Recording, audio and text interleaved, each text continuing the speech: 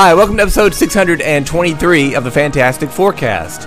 I'm Dave Elliott, and you know what I always say?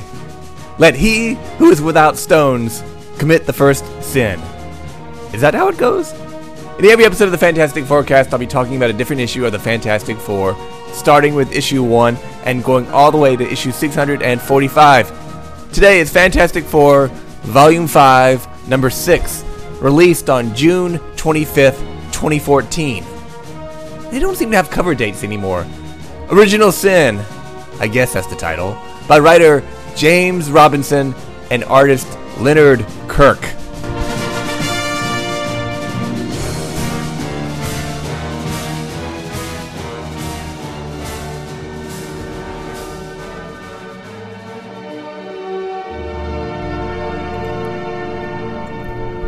And so after the trial of last issue, the Fantastic Four are on the way home in the Fantasticar. And Ben says the only good thing about a day like this is that it can't get any worse. So let me guess, after this, the day gets worse. Ben asks Reed and Sue if he can go off without him. Like, he's a grown-ass man, why does he need permission to go off? They do drop him off, and they go on their way without him. Sue mentioned something about going back to the Baxter Building, even though I thought S.H.I.E.L.D. took it over and they can't go back there. I mentioned last issue that Robinson's grasp of FF history might be a little spotty, but geez, that's only like 2 issues ago when S.H.I.E.L.D. took over.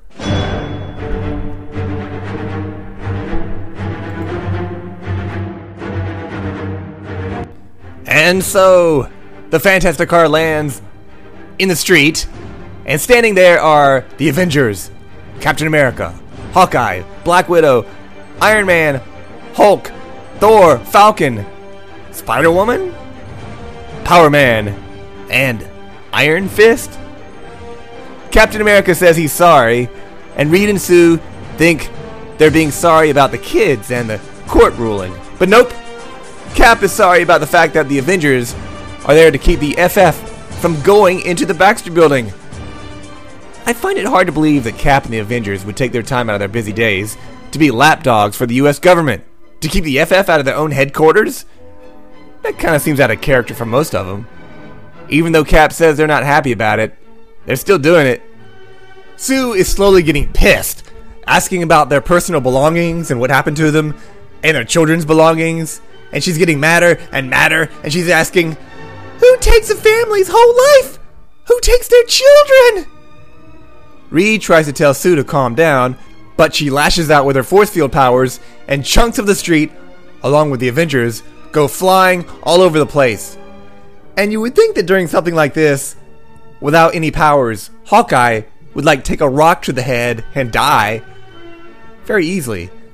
So meanwhile, at Camp Hammond, last issue we were told it was no longer called Camp Hammond, I guess it is now, we check in on the Future Foundation children who are being held there after being removed from the Baxter Building by the agents of S.H.I.E.L.D. We see that Alex Powers has alerted the S.H.I.E.L.D. agent in charge, Jim Hammond, the original Human Torch, that something is amiss with the kids. He rushes in to check on them. The kids look sad and they start talking about a person who saved their lives, who's now going to be killed. Hammond wants to know what they're talking about, as I do. And all at once, the kids say, Dragon Man, who is neither dragon nor man, but an android. Leech overhears someone say that S.H.I.E.L.D. is going to shut him down. Hammond says, that's true. The Moloid, who's a floating head in a jar, says, that's like murder. But a S.H.I.E.L.D. agent told him that since Dragon Man was an android, it's not murder, because he's not even human, and I guess his life doesn't matter. Which is a bit of a sore point for Jim Hammond, because he is also an android.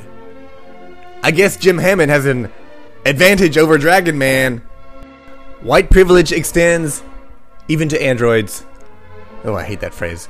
So a couple days later on a rainy night, Johnny is home at his new townhouse, and Ben arrives saying, I know what you did.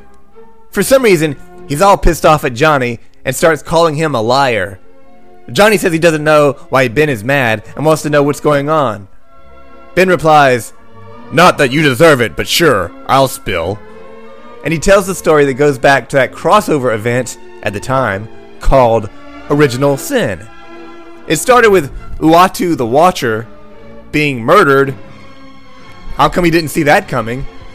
And Ben and a bunch of other superheroes were there. Spider-Man, Daredevil, some Avengers, and shockingly, Moon Knight is not there. And we see some character there shooting some beams of energy that have an effect on Ben. And he suddenly knows stuff. He has memories that weren't his own. And one memory is of the Baxter Building years ago, and the Human Torch is flying around into Reed's lab. He sees this big contraption there. If I recall, it's a device that Reed created where Ben sits inside it and is supposed to return the thing to his normal human form. So Johnny decides to have a seat and try it out, sitting inside the machine. Soon, he sees Reed and Ben coming. He gets out, and they start to use the machine.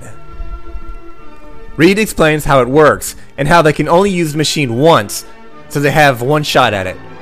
Ben takes a seat, Reed flips a switch, and everything goes haywire. I thought maybe this was a flashback to issue 106 or so, but no, this is just some crazy new shit that we've never seen before. Ben's body goes wild. He's got human parts, he's got thing parts, he's got a big orange rocky spike coming out of his shoulder, he's got his human flesh, which is lumpy and gross, and he screams out in pain and anguish, "Reed!" So this is a memory that Ben has now. Is it a memory that even happened? I don't know. Well, anyway, that's the end of that. What a miserable issue.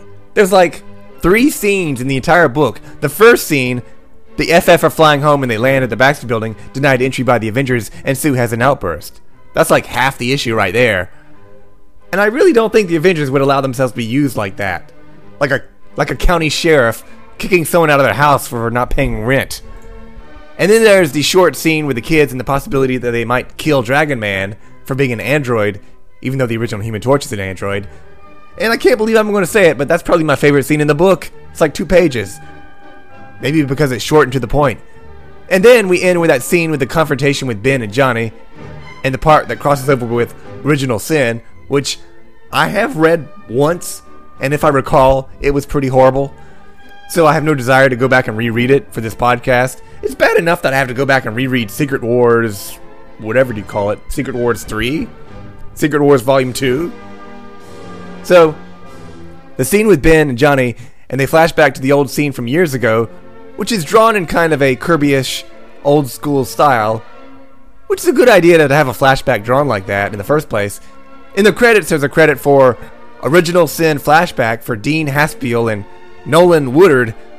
I guess they're the ones who drew that scene.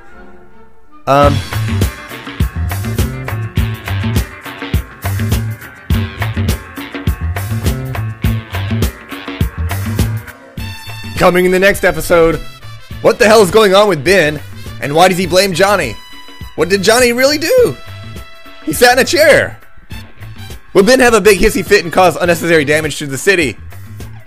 Just a couple of issues after that was one of the major complaints against the FF in that big court case that Ben may have forgotten about because, you know, it was like 2 issues ago.